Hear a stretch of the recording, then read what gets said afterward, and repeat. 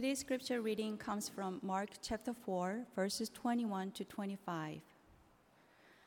And he said to them, "Is a lamp brought in to be put under a basket or under a bed and not on a stand? For nothing is hidden except to be made manifest, nor is anything secret except to come to light. If anyone has ears to hear, let him hear."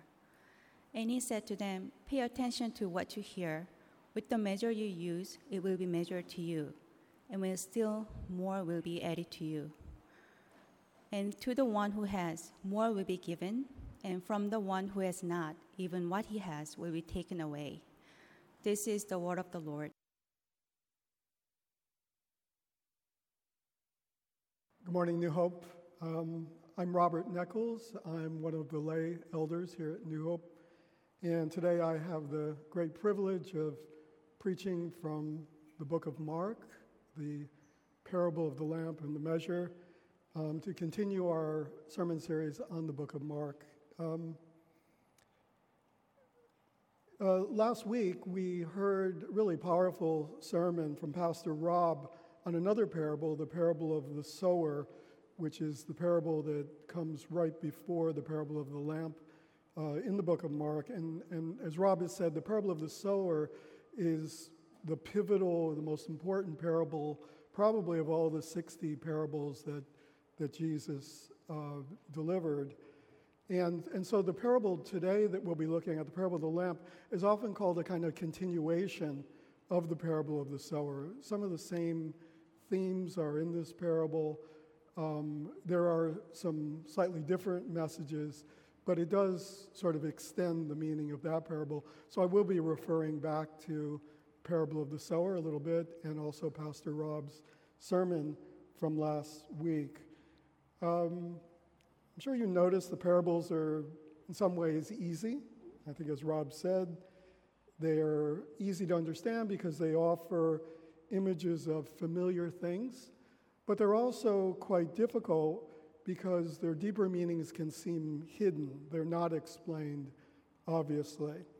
And they're open to more than one interpretation. Even the expert commentators don't agree on all the meanings within a parable.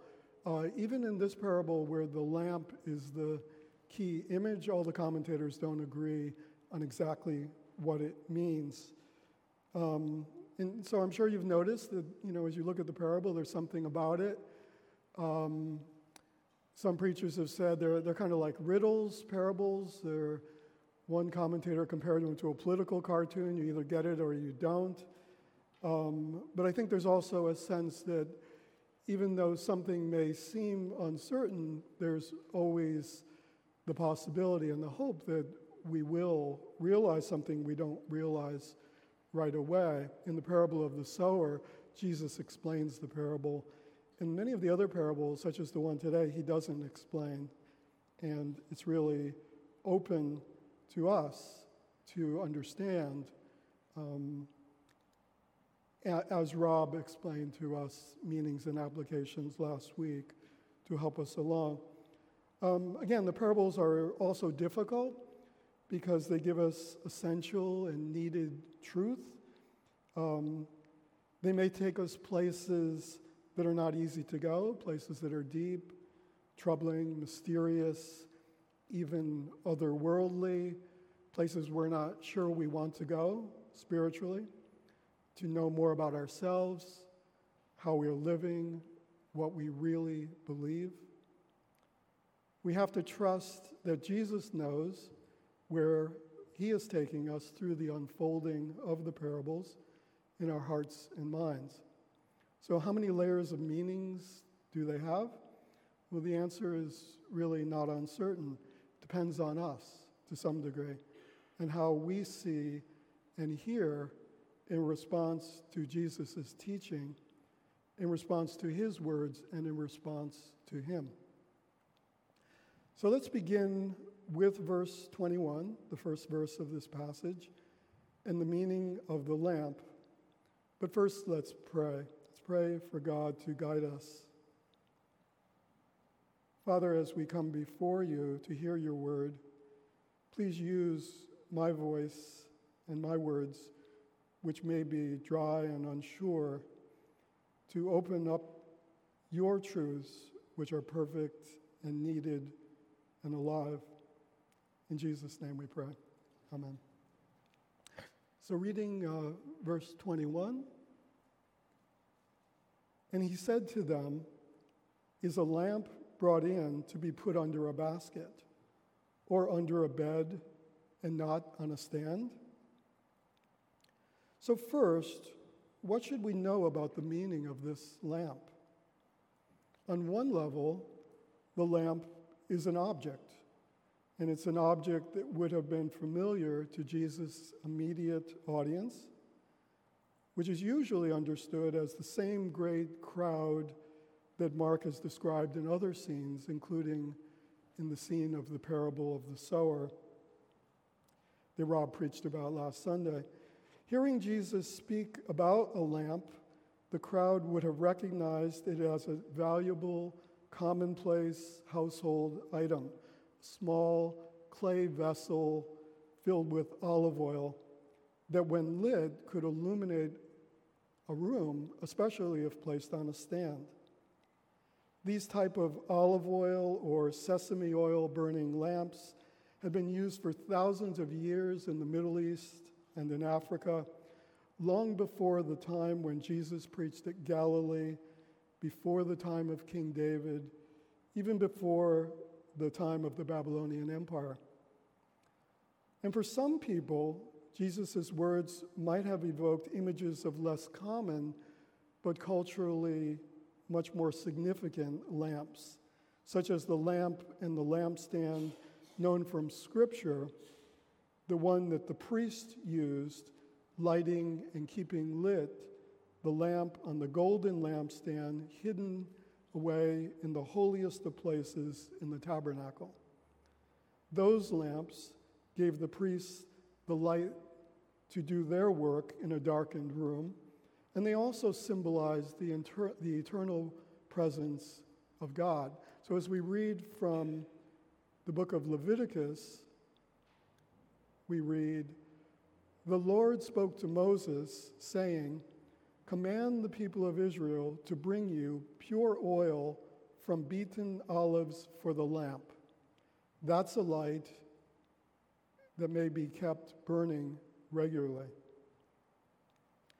To have a better idea of the associations that the lamp would have had for Jesus' listeners, we can recall that numerous references to light are recorded in the Bible, and many images of the lamp also appear in Scripture. So here are a few, and I think, yes, we have them on the screen. So from 2 Samuel, "For you are my lamp, O Lord, and my God lightens my darkness." Psalm 119, "Your word is a lamp to my feet and a light to my path." Job 29. And Job again took up his discourse and said, "Oh, that I were as in the months of old, as in the days when God watched over me, when his lamp shone upon my head, and by his light I walked through darkness." And much later, from the New Testament, we read in the book of John, "Again Jesus spoke to them, saying, 'I am the light of the world. Whoever follows me will not walk in darkness, but have the light of life.'" And from Revelation, book 22, "And night will be no more. They will need no light of lamp or sun, for the Lord God will be their light, and they will reign forever and ever." And for the disciples of Jesus, who had heard Jesus explain the parable of the sowers and other parables, at another time, they would have heard Jesus saying these words about John the Baptist, and this is recorded in John 5. "He was a burning and shining lamp, and you were willing to rejoice for a while in his light." And maybe these words, recorded by Luke, would have come back to the disciples sometime later, when he said to them to prepare them for the time when he would no longer be with them. And this is from Luke. Stay dressed for action and keep your lamps burning. But we still haven't identified a deeper meaning of the lamp from the parable. So let's compare this verse that we're reading today in Mark's Gospel to very similar or parallel verses in both Matthew and Luke. So first, in Matthew 5, neither do people light a lamp and put it under a basket. Instead, they set it on a lampstand, and it gives light to everyone in the house. And from Luke 8, no one lights a lamp and covers it with a jar or puts it under a bed. Instead, he sets it on a lampstand, so those who enter can see the light. And from Luke 11, no one lights a lamp and puts it in a cellar or under a basket. Instead, he sets it on a lampstand, so those who enter can see the light. And then once more from today's passage, Mark 4:21, and he said to them, is a lamp brought in to be put under a basket or under a bed and not on a stand? So we see that in Matthew and Luke, the verse reads with the same essential meaning as in Mark, except for one key difference. Matthew and Luke write of the lamp as something that's already there.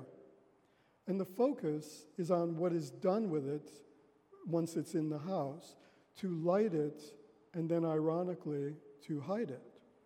Whereas in Mark, there's a prior action. Someone brings the lamp in. And that someone is key to seeing how Mark's version of the parable is different. We've seen from other scripture verses that this is no ordinary lamp that casts no ordinary light. This is gospel light, faith-giving light. And so it's a reasonable interpretation of the lamp in all three Gospels to say that the message is evangelical in purpose, and that Jesus, through this parable, is telling his disciples to go out and shine this light to the world. You don't hide the good news that Christ has come, that the kingdom of God is at hand, any more than you would hide a lit lamp under a basket or under a bed where it will either burn down the house or be extinguished and leave you in darkness. Some commentators have interpreted the lamp as God's word, or the message of the kingdom of God, or the kingdom itself.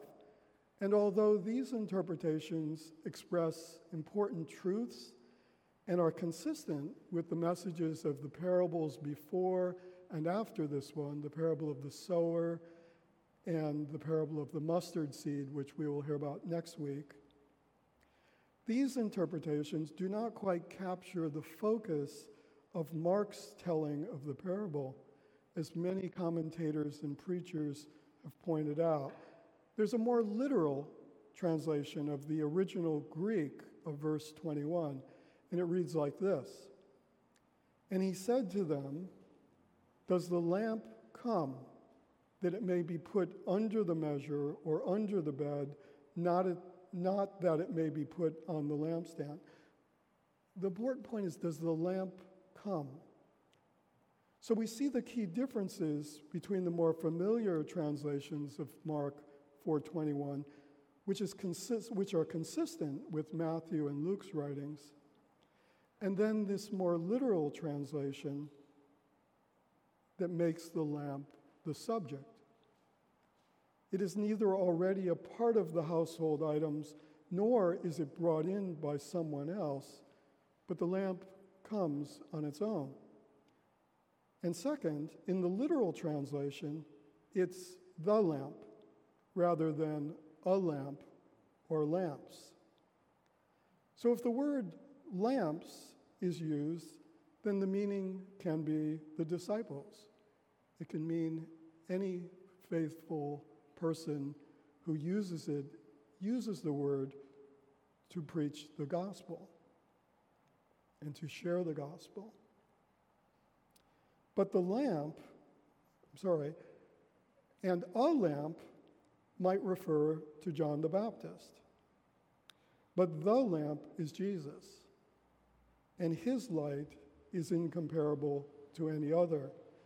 Jesus is not only a great teacher, a great physician. He's much more than any kind of generational leader, any other faithful disciple or servant. As great as John the Baptist was, in whose light Jesus said you could rejoice for a while, unlike any other lamp, Jesus is the lamp. Other lamps carry his light to the world, but God is the source of the light. The lamp in the tabernacle that the priest was ordered to keep burning symbolized the eternal presence of God and the eternal light of Christ. So as we read in Revelation 21, if we can look at this passage, "And the city has no need of sun or moon to shine on it, for the glory of God gives it light, and its lamp is the Lamb. By its light will the nations walk. In the eternal kingdom, in the kingdom of God, the lamp is Jesus." As Pastor Rob preached last week about the parable of the sower, Jesus is calling us to take the word, symbolized by the seed, into our hearts, to accept it and to bear fruit. But Rob also explained that while Jesus doesn't announce it explicitly, he, Jesus, is the sower. The word comes to us from him. As one commentator put it, at the very moment when he is telling the parable, Christ is sowing the seed of the word. And thus, by telling the parable, he's actually exemplifying it. And so it is the same with this parable, the parable of the lamp, that as Jesus is teaching about the lamp and the light, he is actually revealing himself, his presence, his light. Once again, Jesus is the lamp and the light in Mark. And the lamp has entered the room. He's casting his light on them now. And the word now is important. He's right there standing before them. No wonder they can hear his voice clearly, loudly, even the ones standing in the crowd of thousands far away up on a cliff. But do they realize it? Do they recognize him? Has he entered their hearts and minds? Once again, the lamp that Mark presents to us to focus on is Jesus, and much depends on that detail, that Jesus brings the light, as the parable shows us. And yet, we're used to thinking of ourselves as the light bearers, the bringers, the producers, even the creators of light. There's a long history of our doing so, of thinking in this way. Some time back, I ran across a news story about a study, an academic paper that was written by the Nobel Prize-winning economist William Nordhaus, who came up with the idea of studying the history of light. And what Nordhaus's study showed is that the production of light has grown cheaper all throughout human history. An hour's work today, according to William Nordhaus, would have bought 350,000 times the amount of illumination as it could be bought in early Babylonia. Since that time, through the development of new sources of light from sesame and olive oil lamps to electrical power, the costs have continually gone down. A couple of details. According to Nordhaus, in Jesus' time, 60 hours of labor bought only 88 minutes of light.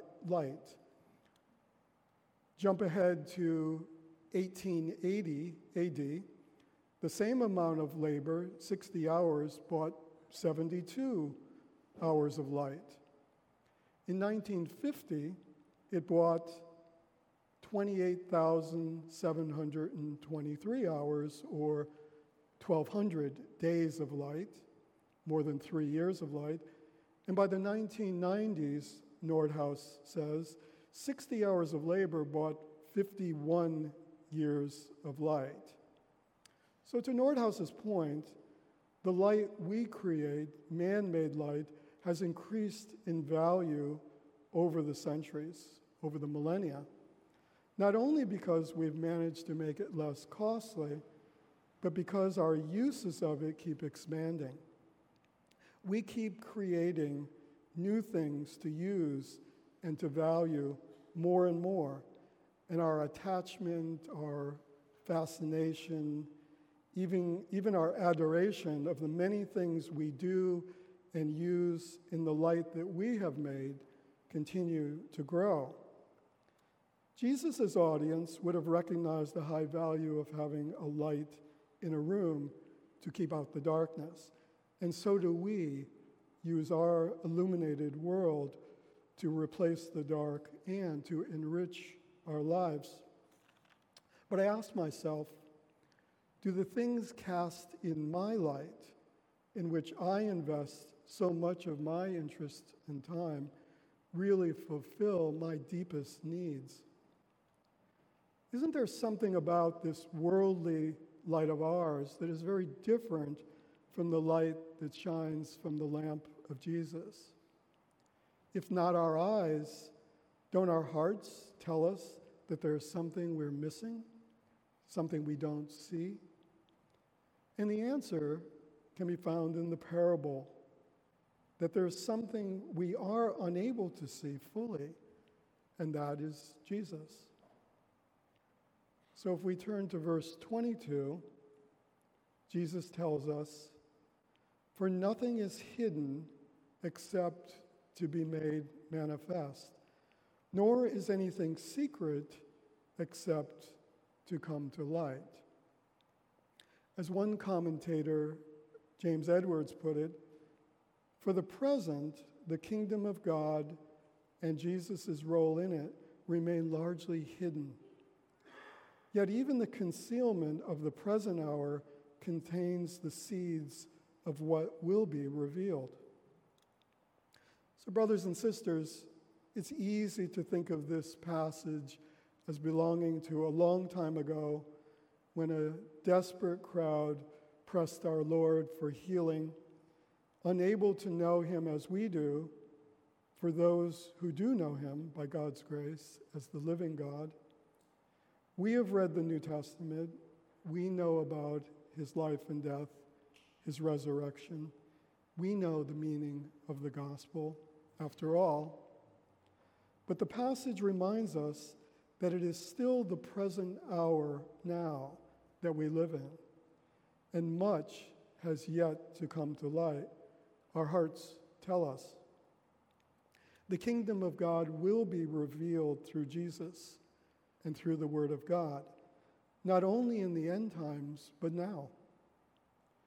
We have been given the seed, the Word of God, but depending on the condition of our hearts, we will either cultivate God's Word, as Pastor Rob prayerfully urged us to do in his message last Sunday, or we will lose it to our own resistance or faint-heartedness or indifference or distraction, until we fall away from him, from the only one in whose light we could see what is and what will be revealed, which is Christ in his glory. Once again, the parables are not meant to ease our minds and our consciences. I would imagine for some of us, When we read the parable of the sower last week, we might have been feeling a bit uncomfortable. 3 bad soils, only 1 good. Which am I? What's my spiritual profile? My response to Jesus and the Word? Am I resistant? Resigned to give up? Distracted? Or am I truly accepting of Him? Yet we can be comforted by something that Pastor Rob said to us last week about how we might see ourselves within these categories of the parable of the sower. And what Rob said is these categories are not static, even though we now allow the seed, the Word of God, to be taken from us in many ways.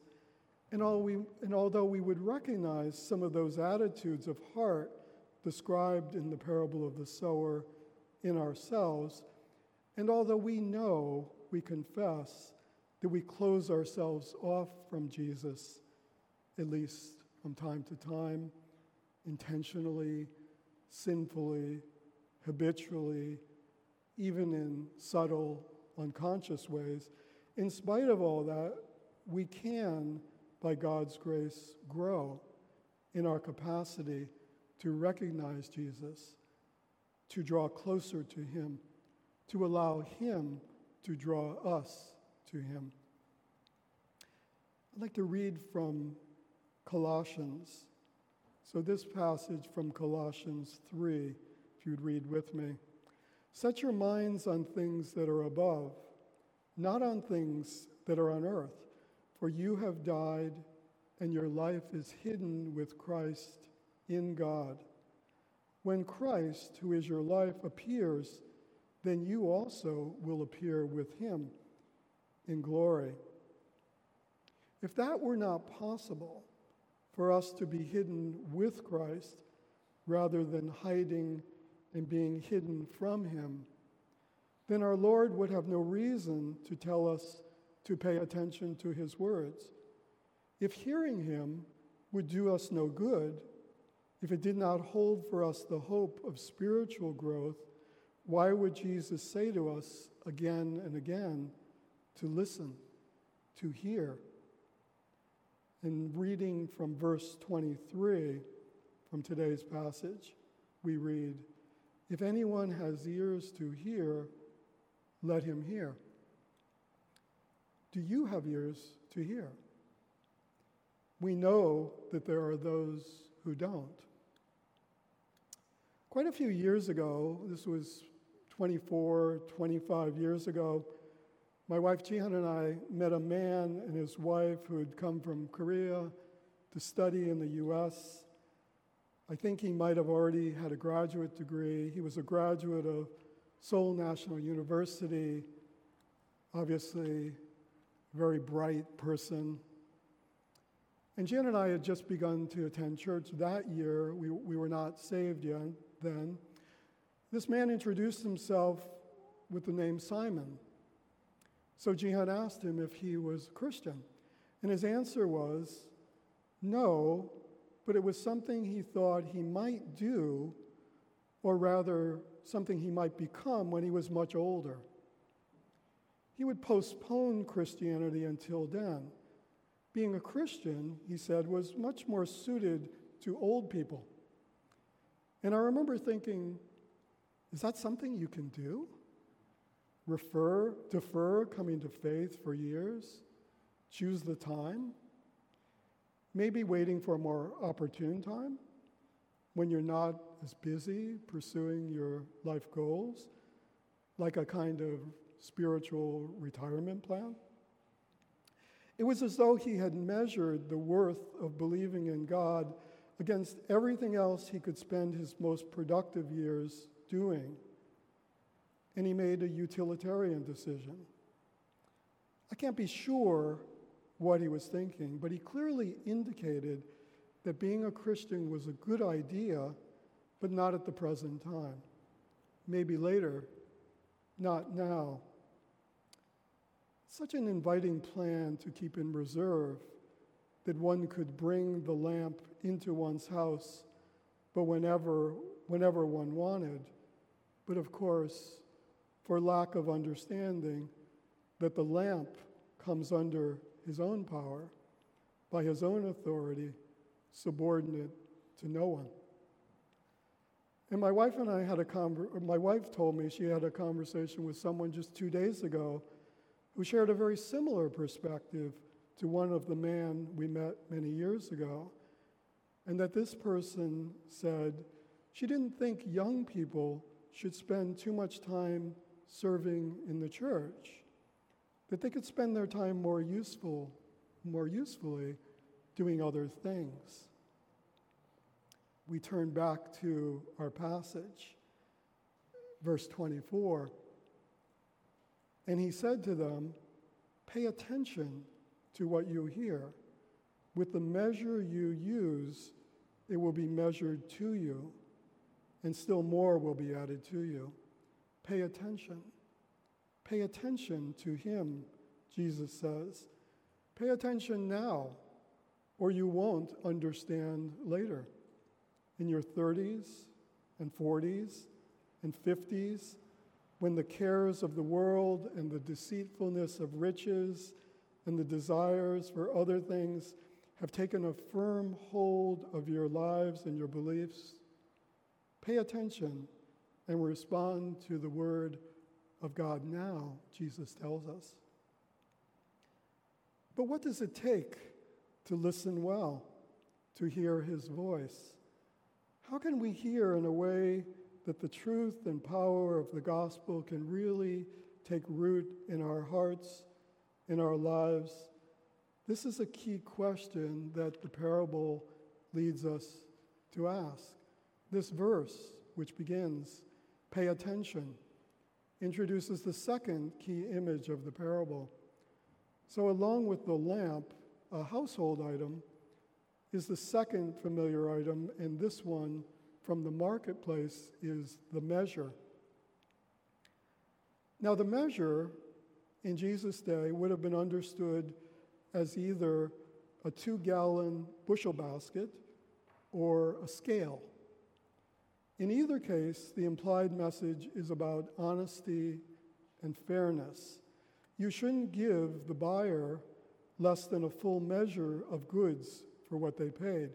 It's wrong to cheat someone by using an unbalanced scale. And so we see the verse from Proverbs 11, which reads, "The Lord detests dishonest scales, but accurate weights find favor with him." And even William Shakespeare, when he wrote his play Measure for Measure, very likely had in mind Matthew 7:2. And in Matthew we read, "For with the judgment you pronounce, you will be judged, and with the measure you use, it will be measured to you." But as we read this verse, this part, "with the measure you use, it will be measured to you," we know again there's a deeper meaning that applies to somewhere other than the market or the courts. There are all kinds of measures that we use in our working lives, in our school studies, in our management of household affairs. These measures are known to us on the first level of the meaning of the parable, but our Lord has told us to pay attention in a way that may be less familiar but goes deeper.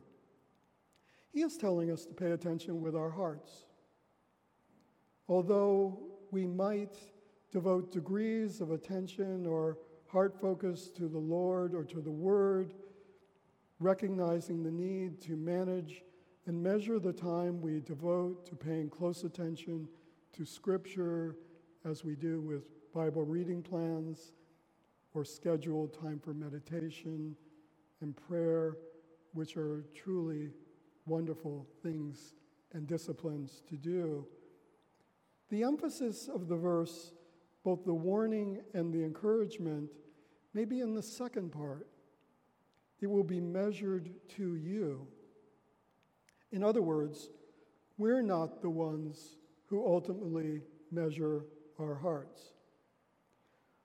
We are called to pay attention to the Lord with our hearts and minds, but God measures the extent to which we are doing so. He measures our hearts. We, frankly, are not able to do it. We're blind to our own faults. We don't see our self-deception. We put off turning to Christ, and we think we're all right. We have our reasons for falling away. And Jesus confronts us in our self-deception because it destroys the seed of our faith. It blocks our path to Him and to salvation.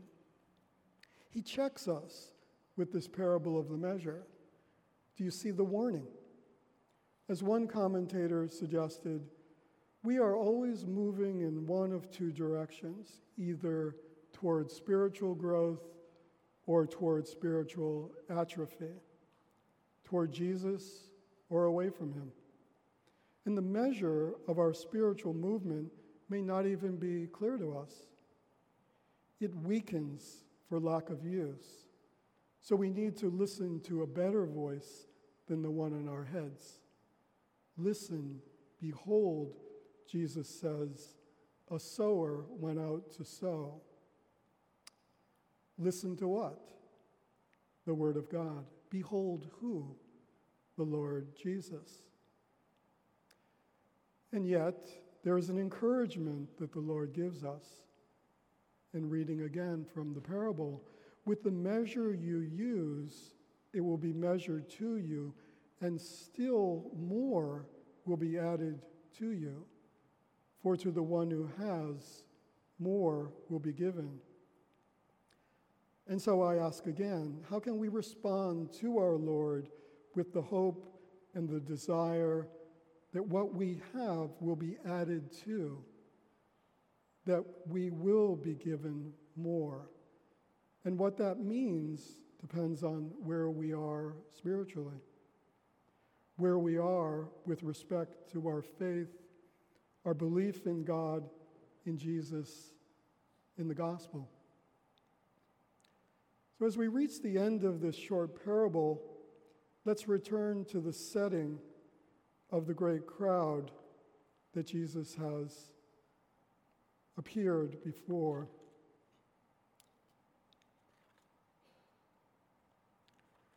And sorry, before we do that, I would like to give one more illustration. When Jesus says that we may have ears to hear, hearts that are open to the Word, it's as simple and profound as that.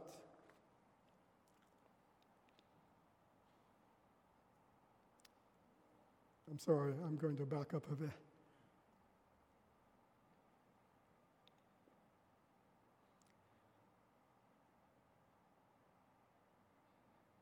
Let me continue.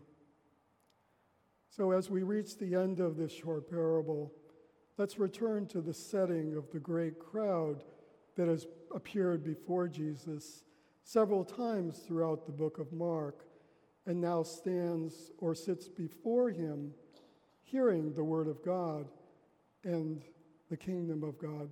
Some know him, some do not. Those who do not know him know of him. But regardless of their understanding of their own individual needs, of their reasons for journeying to chase him to the edge of the Sea of Galilee, their real need is to come to faith, to know Jesus as their Lord and Savior. For those who do know him, their need is also great. They need to know him more, to grow in their faith, to deepen their knowledge and love of their Lord, so that their lives will change and bear fruit. Jesus is speaking to all of them. God's word, the Bible, is for everyone. It is for the insiders and the outsiders, for those who are living entirely in the light of the world's influences, beliefs, and desires, and for those who live even partially in the light that Jesus gives to our minds and hearts. Whoever we are, as insiders who know Jesus as Lord, or as outsiders, our need is great, and Jesus is teaching us through the parables the attitudes of heart we need to see him and to know him more. But what of those who seem to come before him with nothing other than their need? How will God be revealed to the one who has nothing to add to? What Jesus says they may have is ears to hear, hearts that are open to the word. It's as simple and as profound as that. We have a friend who is planting a church in New York City. His journey is remarkable, and some of you know him. He and his wife attended our baptism service a couple of months ago. His son, by a previous marriage, who is now 16, grew up in China, not as a Christian, not knowing God, but he decided to come live with his father a few years ago. On Saturday mornings, his father was holding a Bible class online, mostly for children living in China. Studies were in English. There were small numbers of children with their parents who attended these weekly meetings. And occasionally, when I would join these meetings on Zoom, I would see this boy, who was 14 or 15 at the time, quietly engaged in the study, even helping his father lead the lessons. And I wondered, who is this boy who is taking the Bible so seriously? I didn't know at the time he was our friend's son. About a year later, our friend brought his family to our place for lunch. And I recognized the boy from the Bible studies. There he was, 16-year-old young fellow, sitting at the table, looking out the window. And I asked him, "How did you come to faith? How did you come to know Jesus?" And he said, "Well, I read the Bible and I believed what I read." That's it. He read the Bible and he believed. So if we look at verse 23, if anyone has ears to hear, let him hear.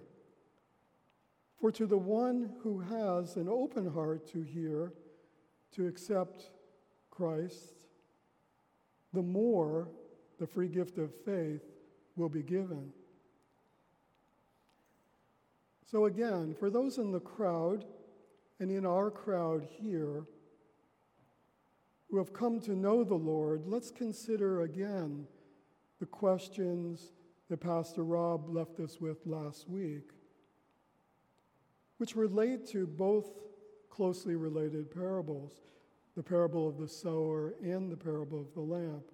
And I encourage you to listen to Rob's sermon if you were not here last Sunday, or even if you were, I encourage you to hear it again. One of the questions that Rob asked us to consider was, how are you responding to what Jesus has been communicating to you? This question helps us to reflect on the measure of our faith now, the condition of our hearts, how strong or weak we feel in our relationship to Jesus. As one pastor put it, imagine you are in a rowboat on a lake and you've fallen asleep. And when you wake up, you realize the shore is much farther away. In your relationship with Jesus, it may seem he too is far from you. He's barely visible in the distance. And you might even feel that he has distanced himself from you. But in fact, it is you who has drifted away. I will give you an example of a message that I read recently from someone who has expressed an earnest interest, given an earnest response to his need to see and hear Christ more. In other words, to close that distance. This is a prayer request which this brother has given me permission to share. And this is his request: that I will continue to maintain and expand a solid foundation in my faith. There are times when I question the veracity of my acceptance with Christ, whether it is genuine or merely accepted as factual. To set more time aside to reflect on the weekly sermons, as well as reading the Bible more often. Here is a brother who, by asking for prayer that his faith might not fail, expresses his honest concern for his relationship with Jesus. He does not want to slip into spiritual atrophy. Prayer and the asking for prayer is a response that says, I do not accept the poor quality of my heart to nurture the Word of God, to nurture my faith. I am turning to the one who can change that. His is a faith-guided response that moves toward Christ even when he doesn't feel the sureness of his faith at the present time. The Apostle Paul gives us a prayer for this brother. From Ephesians, we read, "For this reason I bow my knees before the Father, from whom every family in heaven and on earth is named, that according to the riches of his glory, he may grant you to be strengthened with power through his Spirit in your inner being, so that Christ may dwell in your hearts through faith, that you, being rooted and grounded in love, may have strength to comprehend with all the saints what is the breadth and length and height and depth, and to know the love of Christ that surpasses knowledge, that you may be filled with all the fullness of God. Now to him who is able to do far more abundantly than all that we ask or think, according to the power at work within us, to him be glory in the church and in Christ Jesus throughout all generations, forever and ever. Amen." New Hope, our need is not only to close the distance between Jesus and ourselves, to know him more and more, but as the scriptures say, to know the love of Christ that surpasses knowledge, to be filled with all the fullness of him, to see the glory of Christ. At the deepest level, this is what it means that more will be given. This is the more. The strength of faith, the heart to behold, that is needed to see, to experience the glory of Christ. So I'd like to close with two passages that express our need for Christ and the response that we are called to have to our need and to Jesus' teaching. The first is from the book, The Glory of Christ, a wonderful book written by the 17th century Puritan pastor John Owen. I think it's up here on your screen. So I'll read this passage. John Owen writes, "Let your thoughts of Christ be many, increasing more and more each day. He is never far from us, as Paul tells us, Romans 10. The things Christ did were done many years ago, and they are long since past.